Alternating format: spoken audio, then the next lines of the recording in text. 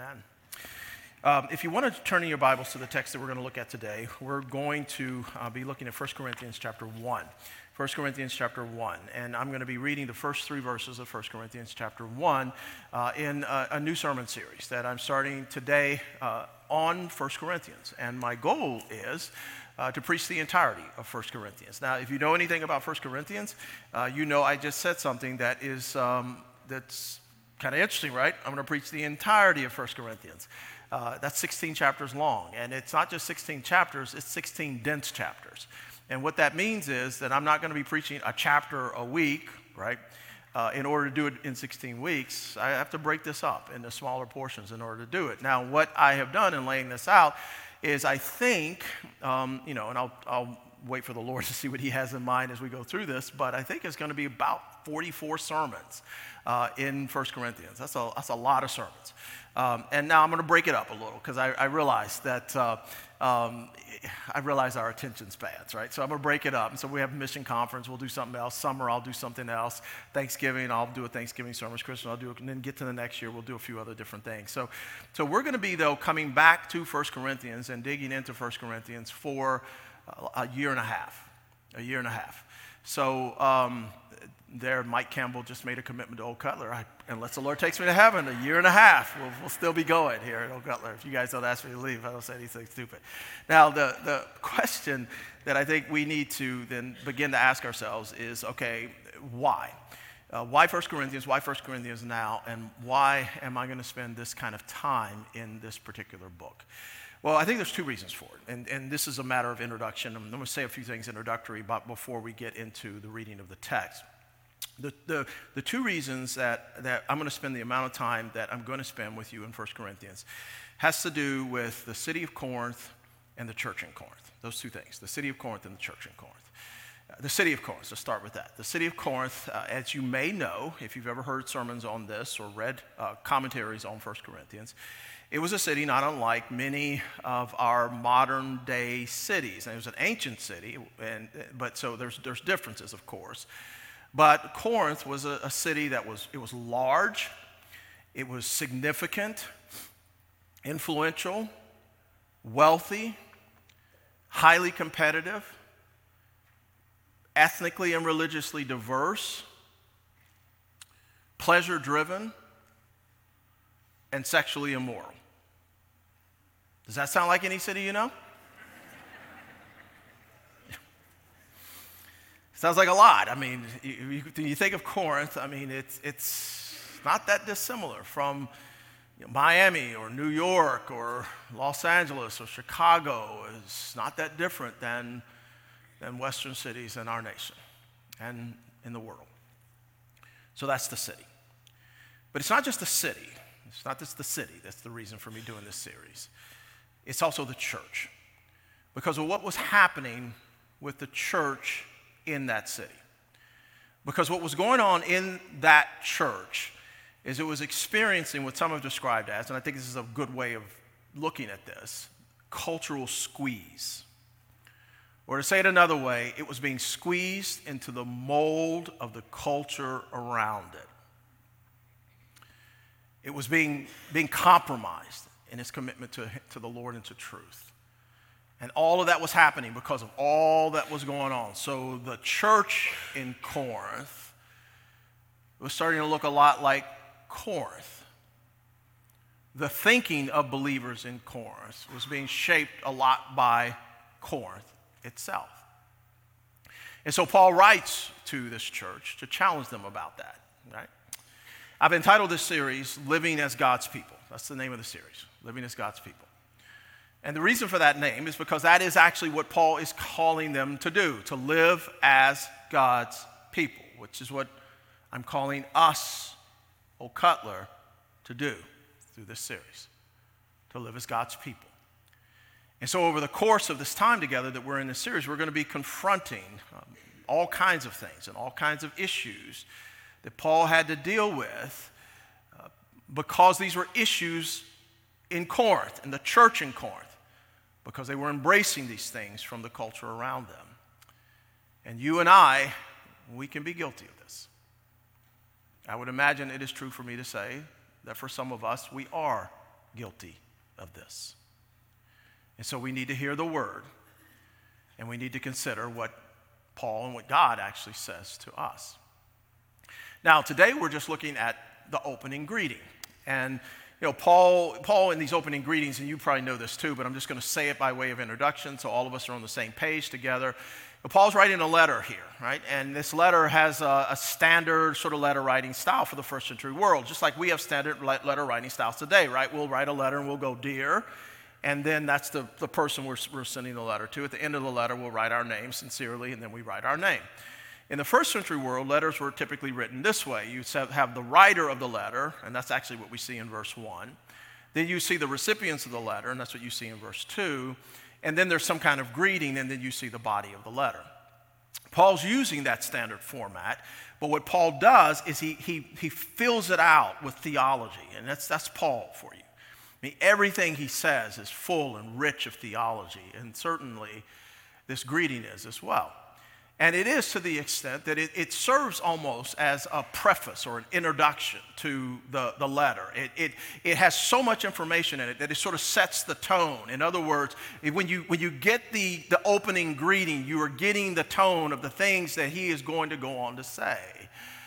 It's similar to, in our tradition, we have something called the Book of Church Order. Now, those of you that aren't familiar with this and don't know this, that's okay. That's okay.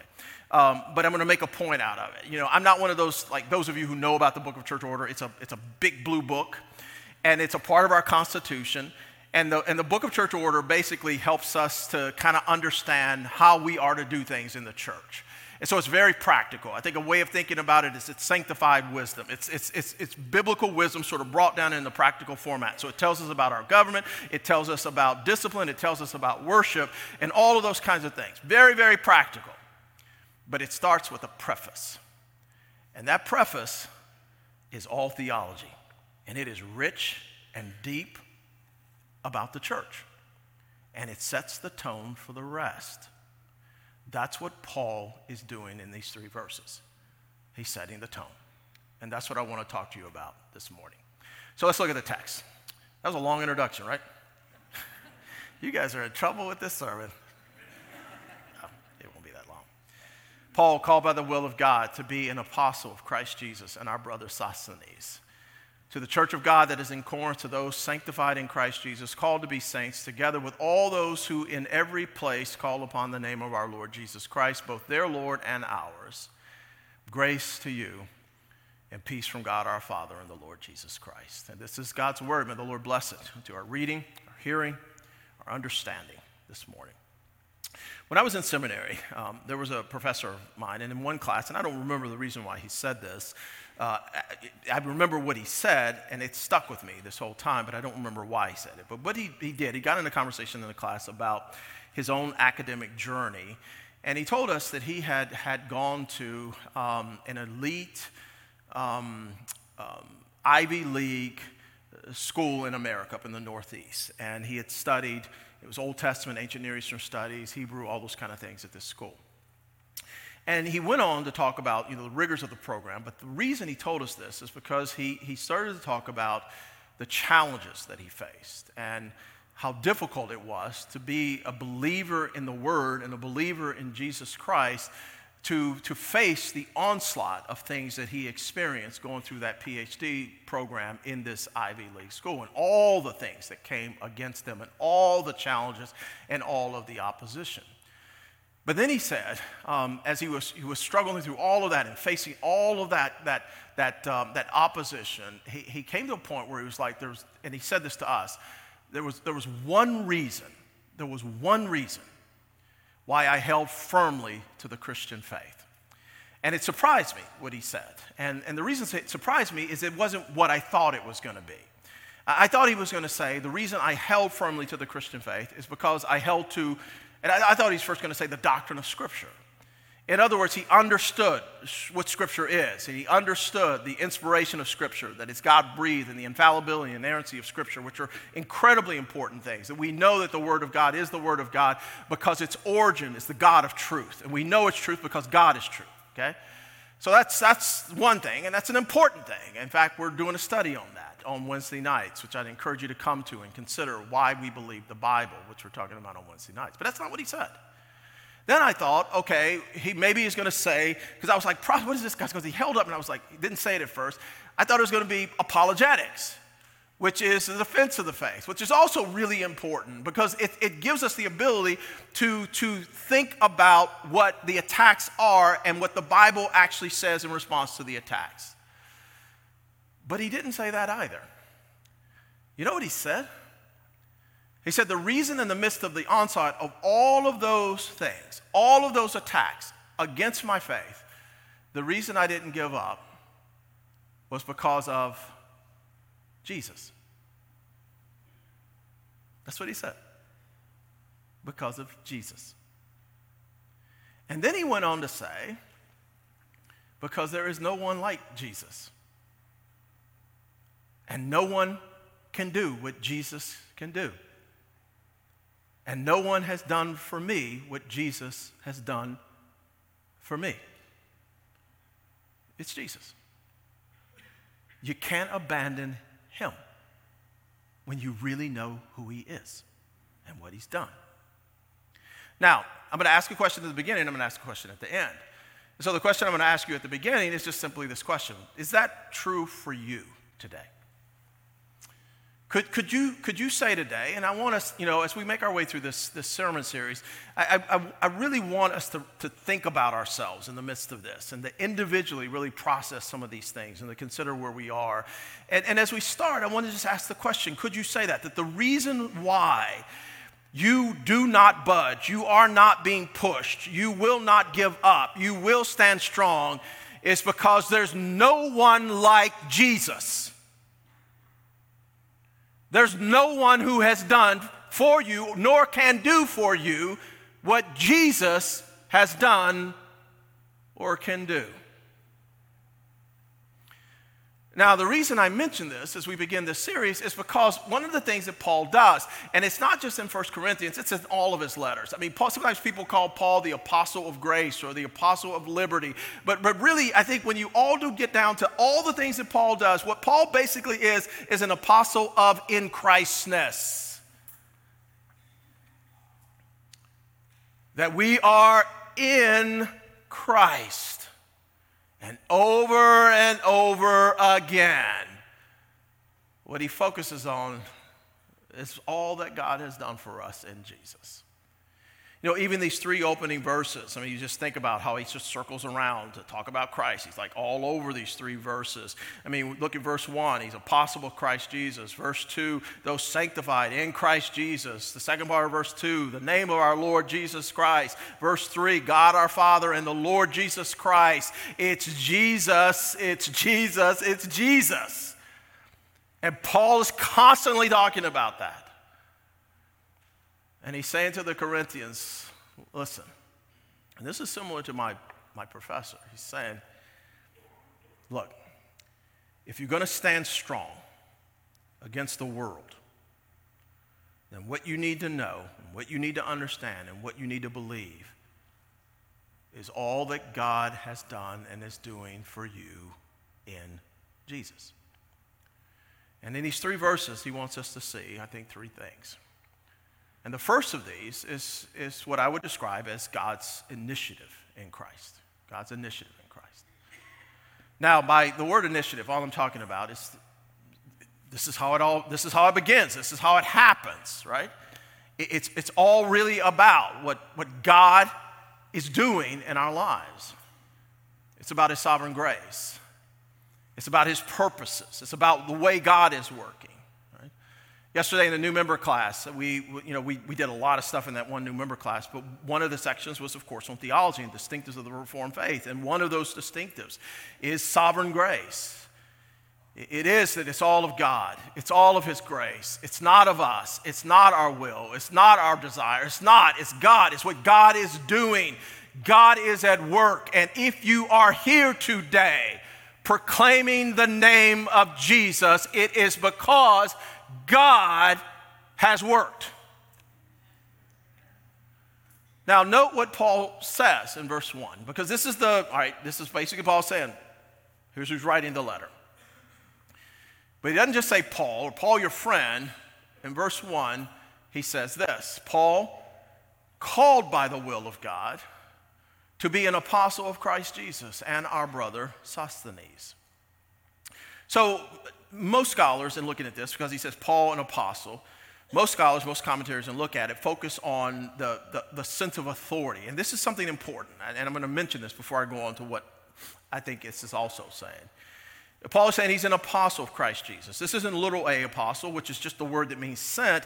This is big A apostle. This is Paul claiming authority. He is sent with the authority of God to the church. That's what he's saying. With the authority of Christ to the church. He is sent. He is an apostle of the church, like Peter, right? Many people today use that language, and there are churches out there that talk about where men will call themselves apostles. They are not. They are not. And especially the way they're thinking about it with big A apostle, that's not what they are. They may be little A apostle. You're a little A apostle. I'm a little A apostle. We're all sent, but we're not big A apostles. Paul is. And one of the reasons Paul says this, that that's just who he is because the churches oftentimes, in response to Paul, were basically denying or undermining or rejecting his authority. And so he is reminding them of that. He is an apostle. It's the reason why we believe the word. Because he's sanctioned by and authorized by God in Christ to do this. But here's the part of this I want you to think about a little bit more today, is this, that he says, Paul called by the will of God to be an apostle of Christ Jesus. And so I want you to think about the fact that Paul is an apostle of Jesus, and just give a little consideration to the fact that, man, that didn't seem to be his agenda in life, did it? When Paul was going to, let's say, Jewish high school, and he went into the guidance counselor, and the guidance counselor spent some time with Paul and looked at all of his abilities. The guidance counselor didn't say, Paul, you know what? I have a great plan for your life. You need to be an apostle of Jesus Christ. That wasn't it. In any kind of way. Paul had no interest in this, no desire for this. In fact, Paul, in this text, tells us he was sent, right? He's a sent one from Jesus. But remember when we are introduced to Paul in the book of Acts, remember that story. Remember he was sent, but he was sent by the high priest. And he was being sent as Saul to Damascus. And he was being sent to do what? To arrest believers in Jesus. And to put them in chains. And to bring them back to Jerusalem. And to imprison them. And most likely torture them, and for some probably put them to death. Paul's goal in life, Paul's game plan for life was actually in opposition. Even though he thought he was doing this for God, he wasn't. Paul was compelled by his own sinful, rebellious self, and he was seeking to destroy God's church. That was Saul. Now we have to ask, okay, how does that Saul then become Paul? How does Saul, the one sent to destroy the church, become Paul, the apostle of the church? How does he become that? Well, Paul says it, by the will of God. You remember the story? You remember what happened as he was heading to Damascus? And Jesus, the resurrected Lord, speaks to him and says, Saul, Saul, why do you persecute me? It was all of God. Paul belonged now to the Lord. He was on the path he was on because of God, because of his initiation, because of his choosing, because of his working. And that wasn't just true of Paul, and it's not just true of Paul in this text. It's interesting that he goes on to say, and our brother Sosthenes. Now, that's an interesting name, Sosthenes. And Sosthenes probably was a scribe or secretary. He maybe dictated the letter. Some commentators point out that it could be that he not only dictated, maybe he wrote some of it, because if you notice, you'll see this as we go through 1 Corinthians. First chapter is mainly first person, Paul saying I. Second chapter does some we, second person. So maybe Sosthenes helped him write it. But that's really not the question. The question is, who in the world is this guy? And why does Paul include him here without introduction? Because I don't know about you, But that's not a very familiar name, right? Sosthenes. It's not like Timothy or Silas or Matthew, all those other names that we know so well. Why does he even mention Sosthenes? Well, there's a reason that he doesn't have to introduce them. It's because the Corinthians already know him. They already know him. Now, this takes us back to the planting of the church in Acts 18. And in Acts 18, in the planting of that church, you may remember, Greg read part of it. What happened? So Paul goes into Corinth, leaves Athens, goes into Corinth. And he starts to preach the word, right? And he does what is his normal pattern, which is to first go into the Jewish synagogue, because the Messiah, the Jewish Messiah, he came for the Jews, and they rejected him, and then he goes to the Gentiles. So he goes into the Jewish synagogue, and he preaches. And what Acts 18 says, and I don't know, that passage Greg read is a profoundly important passage. It says some things that really are amazing, and I'm going to emphasize them a little bit with you. It says that what Paul did in the synagogue is he preached that the Christ was Jesus. That's what he preached. In other words, he goes into the synagogue, and what he tells the Jews is this: Christ is your Messiah. And they went nuts.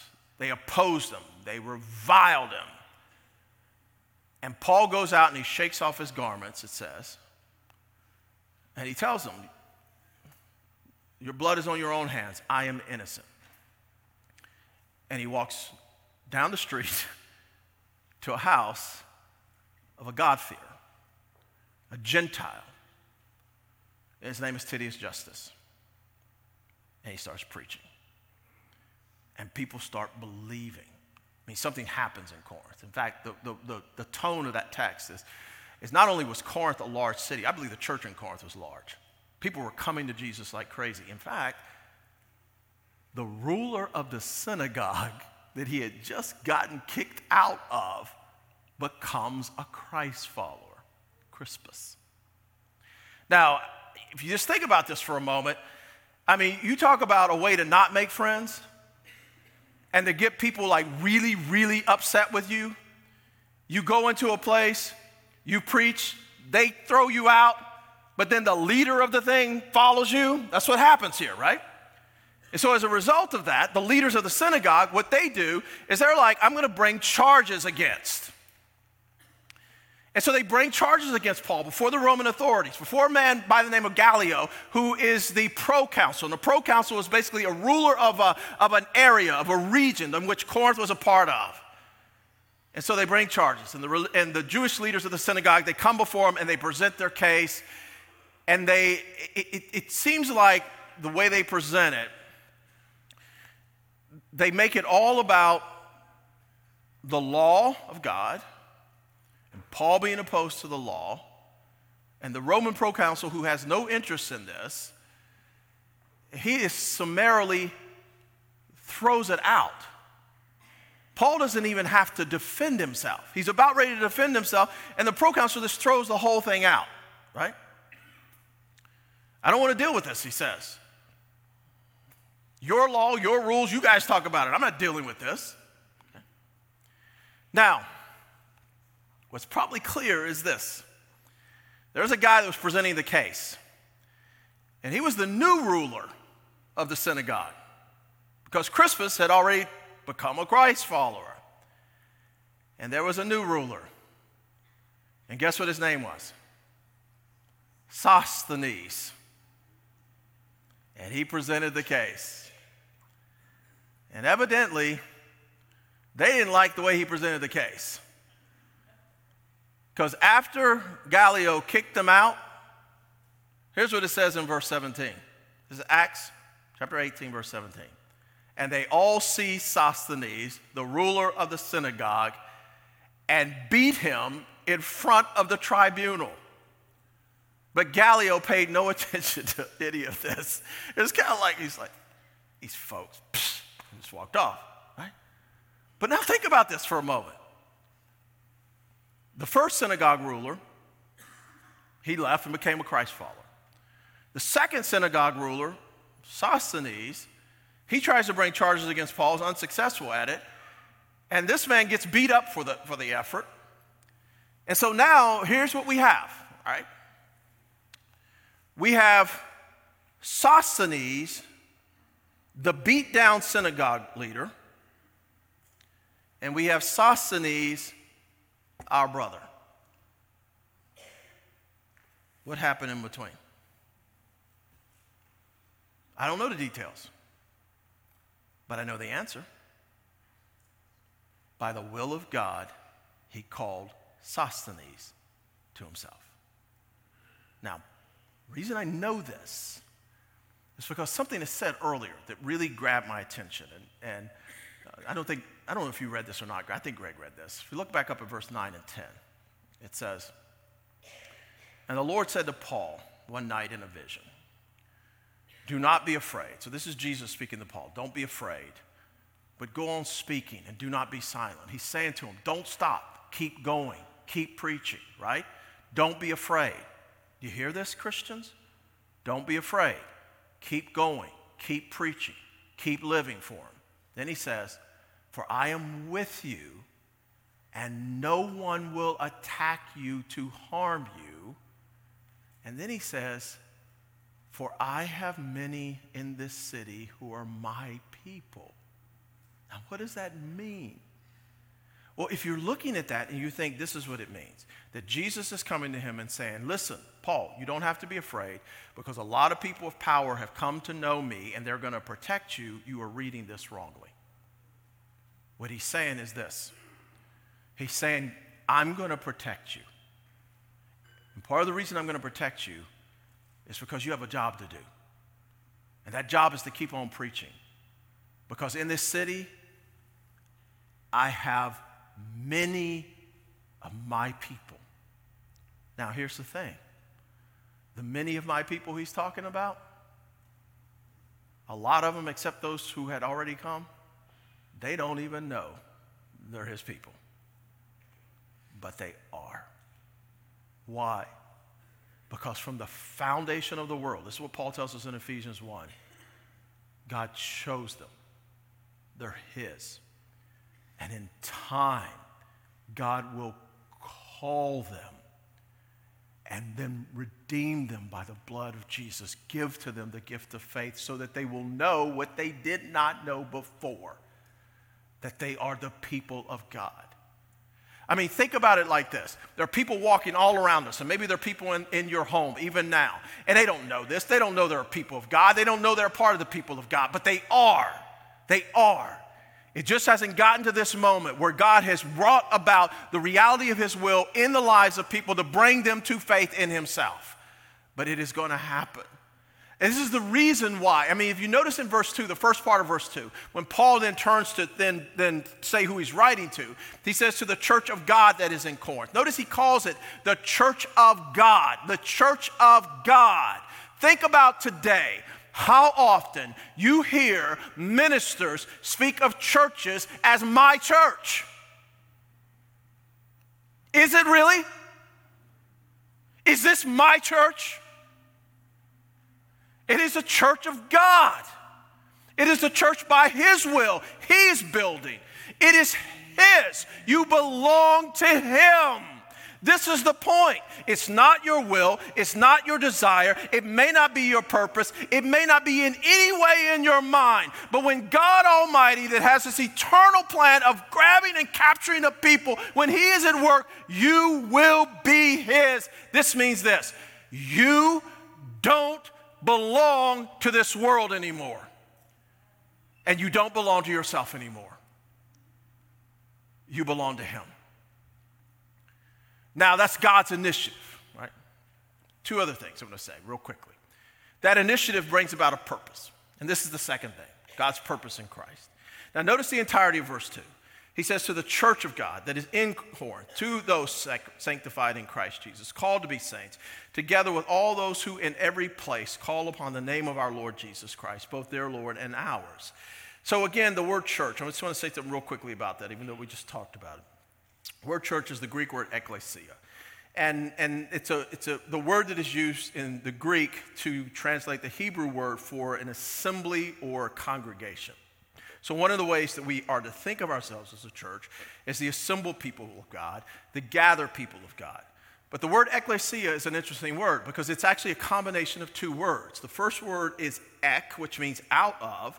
The second word is kaleo, which means call, which helps us to understand something important about who we are. That we are the church. We are the called out ones. Okay? Now put it together. By God's initiation, he calls out a people. Okay? Now, he goes on to say something that is similar to that when he says to those sanctified in Christ Jesus. Now, when he says sanctified, he's talking about something that has happened, something that's done. He's not talking about ongoing progressive sanctification, which is usually the way we think of sanctification. He's thinking about what theologians would describe as positional sanctification or definitive sanctification. He's talking about, and whenever you read these words, sanctified, sanctification, saint, holy, holiness, all these words, they have the same root, and you know what that root is? To be set apart. Now, what is he saying? He's saying by God's initiative, by God's sovereign grace, not our plan, not our desire in any way, we have become the called out ones, called out of the world and set apart to God. But it's not just that. Because he goes on to say we've been called out, set apart, and then he says, called to be saints. Called to be something. Now think about that. What we have been set apart to be, sanctified, we are called to be in life. You following that? Okay. The set apart ones are to live as set apart ones. The sanctified are to be saints. Paul earlier speaks of how he was called by the will of God, nothing else, by the will of God, called to be an apostle. He was called to be a saint as well, but he was called to be an apostle, right?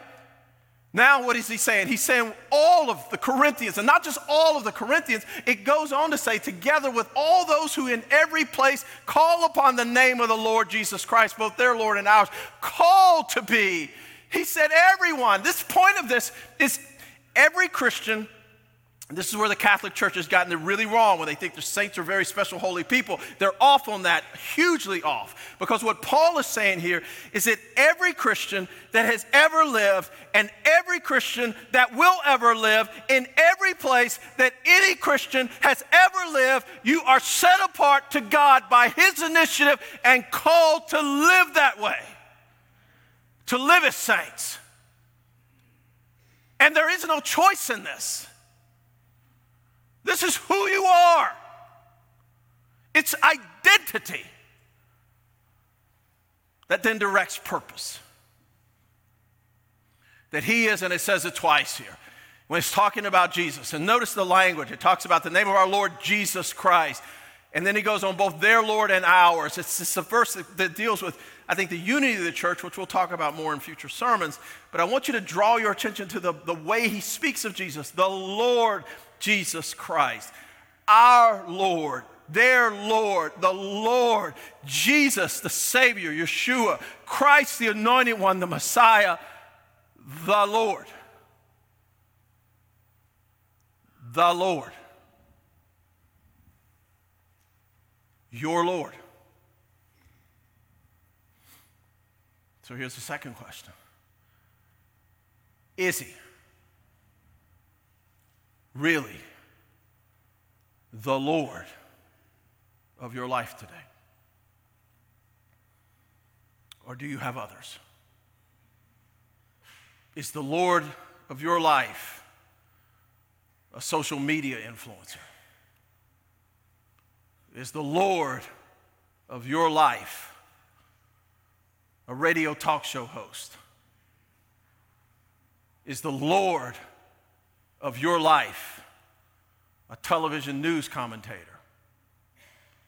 Is the Lord of your life a politician? Is the Lord of your life a preacher? Is the Lord of your life a professor? Is the Lord of your life a philosophy? Is the Lord of your life an idea? Or is the Lord of your life King Jesus?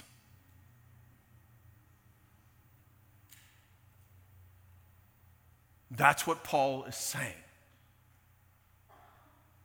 Who is the Lord? And that means everything. Now, we hear this, and there's a way to respond to it. It's almost like, you know, and I hope you don't receive it this way, and I'm going to show you why you shouldn't. That this is all about, okay, we are believers, we are soldiers for the Lord, and that means it's almost kind of like, it may feel like a little bit, we've been drafted into a military that we don't want to be in, and then we are sent off to a war that we don't want to fight, and that the Christian life seems to be like that, that it's having to submit to a king that maybe you don't want to submit to, and that is no way true. It's not. You know, when we talk about the 5 points of Calvinism, which is a way of sort of thinking about God's sovereign grace and salvation, we talk about a number of different things. We talk about total depravity, which speaks of our inability to turn to God on our own. We speak of unconditional election, which is really talking about the idea that God has chosen us, not conditioned on us. Limited atonement, that's really definite atonement, that he saved those that he has chosen. We talk about irresistible grace, which I'm going to come back to, and then perseverance of the saints, that we will keep on persevering. But irresistible grace is one of these that is so wonderful and so precious because it's this. It's all about the wondrous sort of grace of God taking hold of a sinful man or woman and changing everything. Giving us new eyes, new hearts, new longings. So that it's not about, oh, I got drafted into God's army, let me see if I can serve him. It's about God making you and me new. It's about God making you and me saints. And this is how Paul ends. Because he talks about God's wondrous blessing in Christ. And we see that. This is the third point, God's blessing in Christ. And we see it in verse 3, where Paul says in verse 3, grace to you and peace from God our Father and the Lord Jesus Christ. What that looks like when you first read it, because you see it all the time, it looks like conventional letter writing style with a little bit of Christianization to it. Kind of like when you and I end letters oftentimes and say sincerely in Jesus or sincerely in the Lord. But it's not that. It's more than that. What Paul is doing here is pronouncing a benediction. And he does it over and over. And you know what a benediction is? It is the blessing of God. Right at the end of the service, what do? I put up my hands and I pronounce it. What do? You put up your hands, you receive it. Because what is it? It is a pronouncement of the blessing of God Almighty upon his people, of what is real and true for us. Paul is saying to these wayward believers, being conformed to the culture, listen to what is yours, grace and peace. It is ours, Christian. Grace is, it's like the sum total of all of God's riches towards undeserving sinners because of Jesus. All of his riches, all of his pardon, all of his presence, all of his power, and it's ours in Jesus. Peace is the sum total of all the benefits that are ours because we are recipients of God's grace in Christ. It's the reality of shalom, of wholeness, of well-being. It's peace with God. And so here's what Paul is saying. If you think about all of it, what he's saying is this. Listen, Corinthians. Listen, O Cutler. This is what's happened. God, by his and in his purposes alone, have nothing to do with us. God has chosen you. God has called you. God has redeemed you. God has set you apart. And God now wants you to live set apart by the power of His Spirit, because you now are a very new and different person. Why?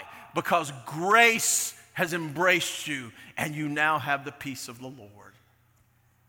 What a wondrous truth that is ours. And now, what he's saying is, because all of that is true, let me tell you, over 16 chapters, what it looks like to live it out. And that's what I want all of us to know. Amen? Let's pray.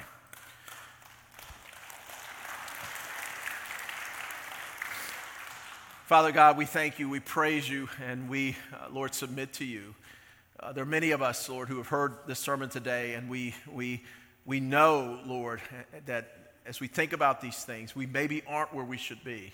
I know I'm not where I should be, and I pray that you would help all of us, help me, as I dig deep into this book and as I preach it to our people, that you, by your Spirit, would do what only you can do, and that is make us into who you want us to be, to live the lives that reflect who we are in Christ.